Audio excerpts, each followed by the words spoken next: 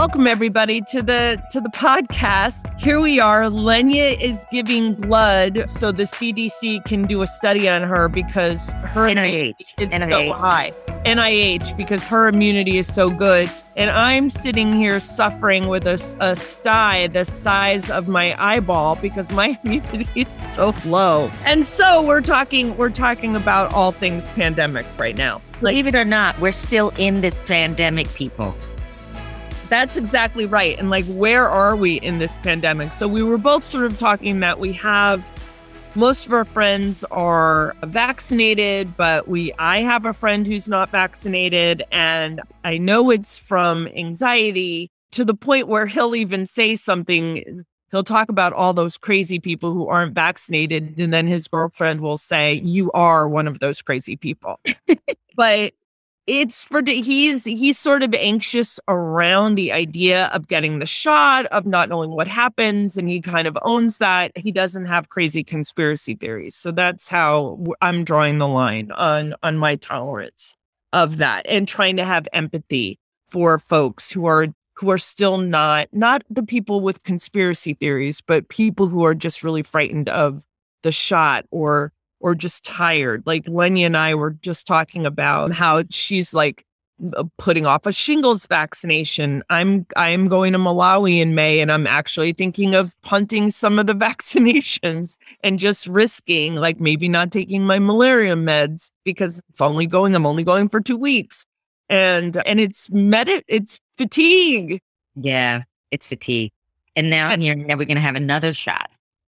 Yeah, like that, it's another shot, and just fatigue about whether we know everybody knows people who've had it. And so all the people, quite frankly, all the people who've died from it, that's receding into the background. And so typical human, we're shoving that in the past. And so it's amazing to me, like how people are just going back to normal. I feel very normal most of the time. Like I just walk in and then I remember I put on my mask, but like sometimes now I forget my mask. That just feels unheard of. You know what I mean? And then I just have to run and put it on.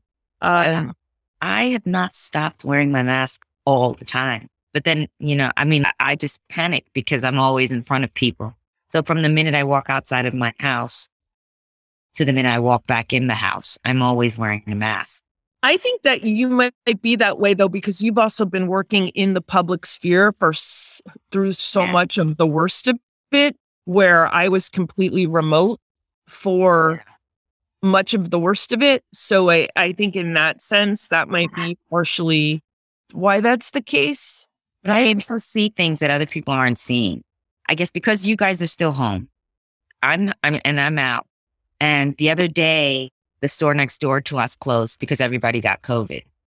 Wow. And it took them 24 hours before they could get more staff to come in from other stores to cover. But the entire store got COVID, right? And then the store directly opposite me, 4 of the 5 people who worked there got COVID.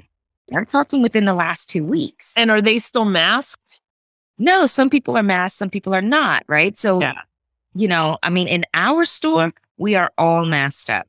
Not because anybody said anything, just because all of us just want to stay masked, right? There's 3 of us that have never gotten COVID. And then there's the one person who did get COVID and got it so bad that they're continuing to mask up. All of us are vaccinated, triple vaxxed, right? So I was going to get the 4th vaccination on Monday, but my doctor said, hold off just a few more months. Another, because I just got my booster in November. Yeah, like I think I'll do my 4th shot before I leave on my trip. But I mean, we're still masked up at school and I'm grateful. And we don't seem to be having that many breakthrough cases. We'll get a notice when somebody has it who's on campus.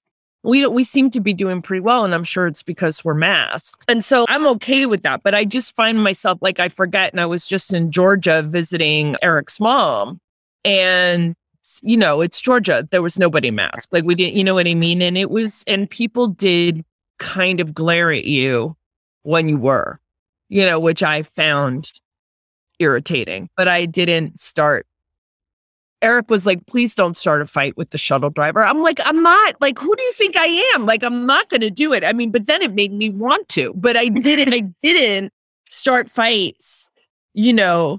I mean, because his mother is out there, like, you know, giving a lot of money to the Stacey Abrams, you know, campaign. She's quit her church, you know, because I can't stand all those Trumpers. I mean, she's very isolated out there now because she just can't stand, you know, being out there. And I feel for her because in this area, it's Rayburn County, Georgia, there's a lot of pride of place.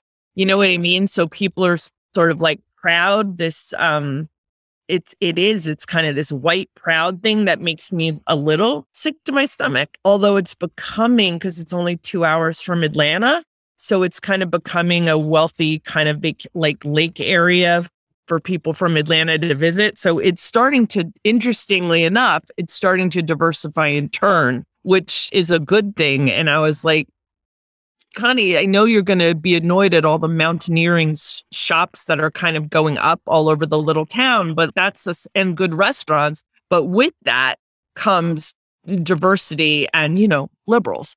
But it was, you know, it's really hard. But I was like, it was that thing, like I could not live there. Yeah. At all. And you could just see, like, when people asked questions and they were like, the pandemic didn't, it just didn't, it didn't exist. It never didn't exist. But even I had an event at school where I was moderating a conversation with 4 state Supreme Court justices, one from Hawaii, one from Oregon, California, and one from Arizona. And of course, the one from Arizona I asked, like, you know, how has court been, like, online? And the one in Arizona was like, we were never online. You know what I mean? They just stayed in person the whole time. And I was just like, it's such rather than the pandemic being a situation that brought us together, it is like like people have had wholly different experiences of this depending on where you lived. And well, I was in San Antonio a couple weeks back. Yeah, that's right. And it says, I mean, no one was wearing a mask. And I was, you know, I wore a mask everywhere I went. So people, of course, were staring at me. And I was like, fuck around and find out. Just try me. Just try me. Say something. Just try me.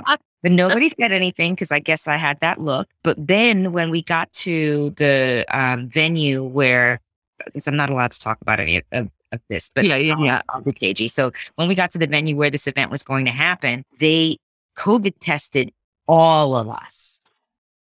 Wow. And then put us in zones. And then the people who were, and we had to wear a mask while we were in these zones. The people who had COVID obviously had to leave. The people who didn't moved on to the next zone. And it was just like crazy. But then once we got inside the venue, we were told we had to take our masks off and we couldn't have our masks on. Wow. Yeah. So another time where I thought, I'm going to get COVID. Yeah, that's so weird that they would do that. I mean, can't you just have your masks? I mean, that seems so weird. I mean, it was strange. Like in the airport in Georgia, a man like went into one of the little books, you know, the little bookstores. I was in the bookstore waiting in line and he didn't have his mask on. And the poor woman said, you know, you have to put on your mask. And he did. He was like, I don't understand. I just passed 60 people that didn't have their mask on. And of course I wanted to lean in and say, that is not true. Like I was just out there. That is not true. But he said that. And then this poor woman, of course, was like, not in my store. And then he just was so mad and he put all his stuff down and he made a big thing and then left. And I have to say, here's the thing that's changed for me is that and I am not a person who runs on fear.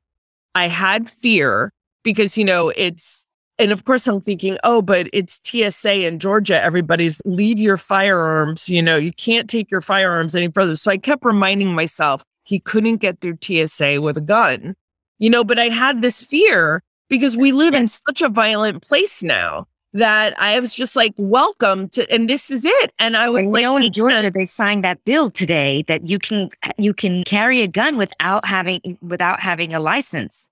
So, and the thing that drives me, and then he was a white man, and the cashier who was saying something was a Black woman.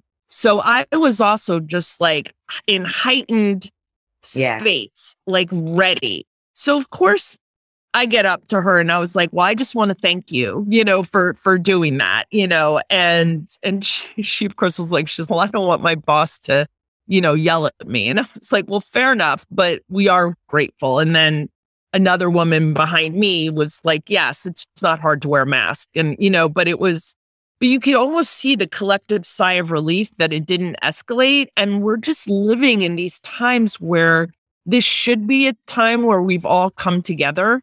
Between the pandemic and the war in the Ukraine, I feel like this is a time where we should all be coming together as Americans. And it's nope.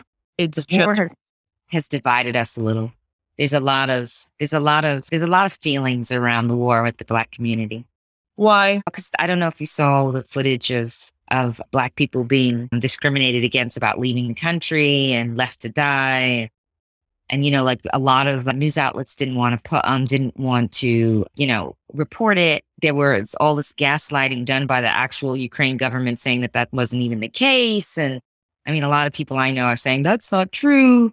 And then there's some other things that are going on as far as like it was an HBCU that's decided they're going to take in 3,000 Ukrainian students. There's this morning on the news, a Ukrainian woman came across the Mexican border illegally. Yeah. And it's on the news. The war has not brought us together. It's divided us.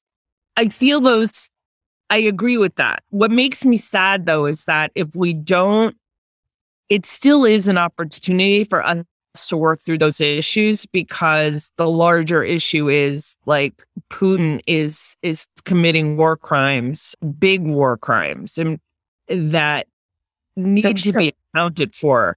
And he invaded a country, so he does need to be stopped. And then all those issues are things that we need to address with the Ukraine, which are important because in every country, people of color and immigrants get the shaft. I mean, that's just true. And we need to start addressing those issues now.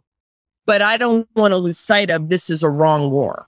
I realize that, but I have a question. Do we call this white on white crime? Do we call this white on white crime? This is what I've been wondering, because when Black people do it, when Black people in like another Black tribe invades another Black country, they call it black on black crime. It's not important. It's this, it's that. Let them kill each other. And I'm not saying that because I really do not believe. I actually believe life matters, which is not something that I see a lot. Yeah, I would take issue. I guess I would take issue with the other way. I mean, if we're going to keep everything even and one wrong makes another wrong, then I guess it's white on white crime. Yeah, but I would say that one country it's a thing. But is it a thing though? Is that a thing? I want to know. What do you think about it? Do you think that's a thing? What do you mean it's a thing? Like black on black crime and white on white crime? Yeah, is it a thing? Well, is it a thing that other people say? I guess I don't know what you're asking. Do I think it's a thing? I don't think it should be a thing because I think lives matter and I don't think that we should be killing anyone ever. And I think they're black, white, or yes. And I also think the academic distinction between a civil war and an invasion war is an interesting academic discussion, but that shouldn't change things, right? So one of the distinctions they're making for why we're treating different refugees differently is because a civil war, we're not going to get involved, because that's strife within the country versus an invasion of one country into another. I was like, that's an interesting academic discussion for somebody to get their PhD on, but it's still people killing people and we should be doing what we can do. So I'm a little aggravated that, all of a sudden, we have Harvard kids coming up with apps to help place Ukrainian refugees in homes, and that app couldn't have been created for Syrian refugees. That shit is just racist because that doesn't have anything to do with, because I'll admit, we are a Eurocentric country, whether that's going to change or not change. We were a British colony, right? That was our mother. That, you know what I mean? We look in that direction for most of our culture. And you can call it dominant culture. You can call it whatever bad word you want to, but still, we all like to go to Europe to see, we have that connection to Europe. And that might not be true for everybody living in this country, but I'm saying historically, that's been where we've looked.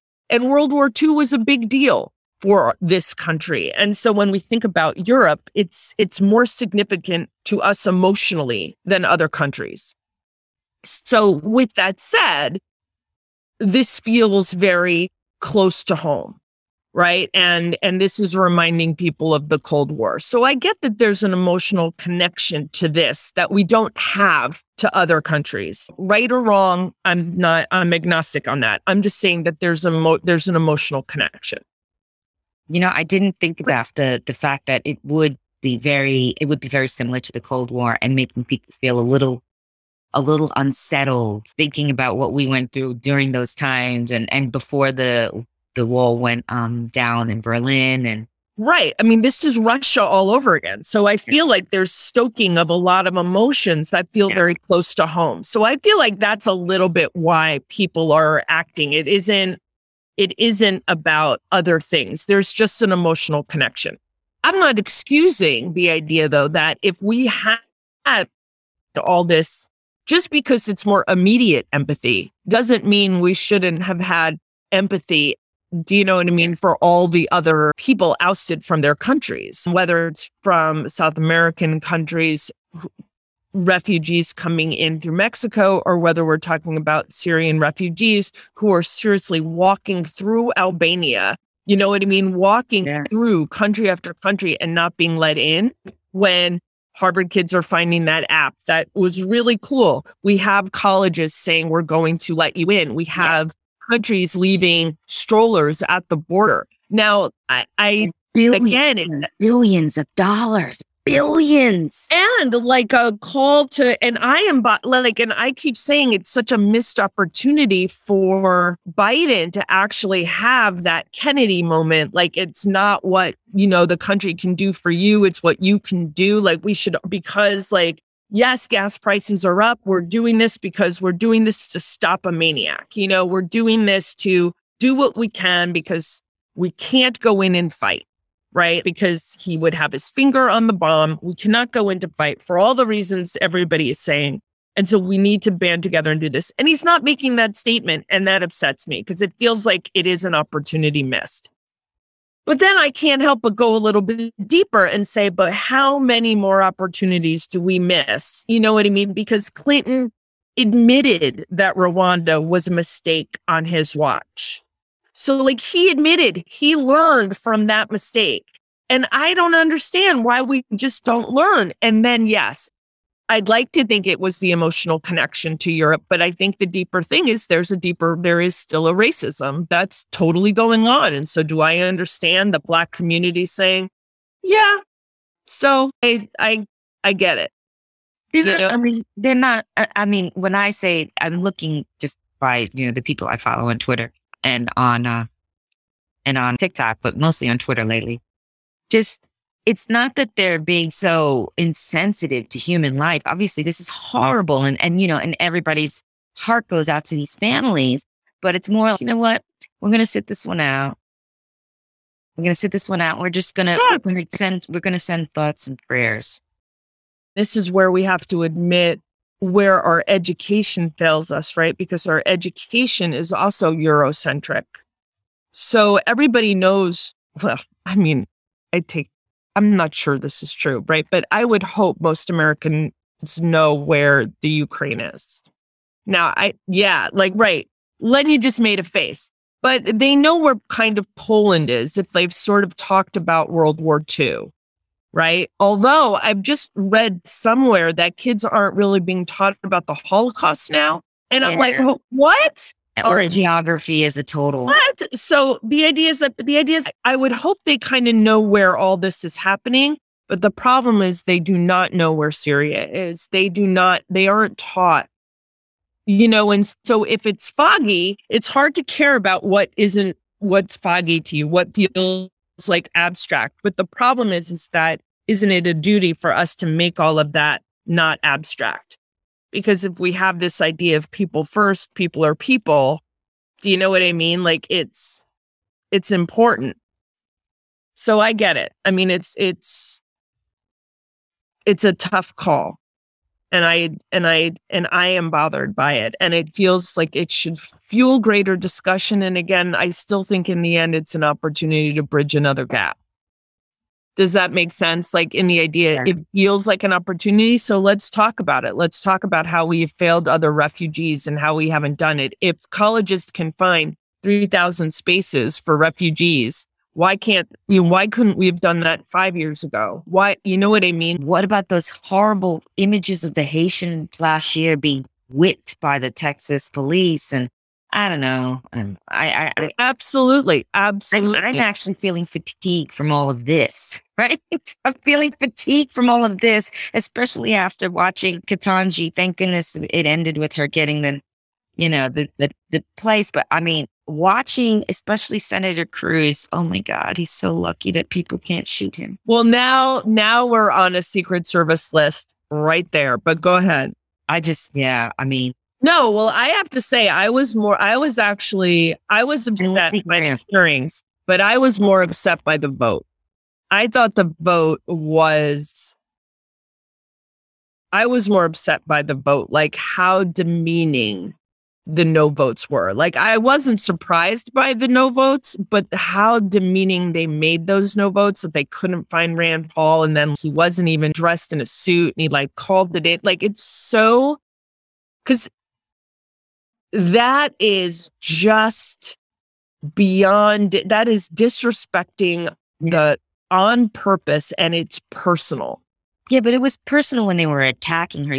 She cried. I mean, like, I know.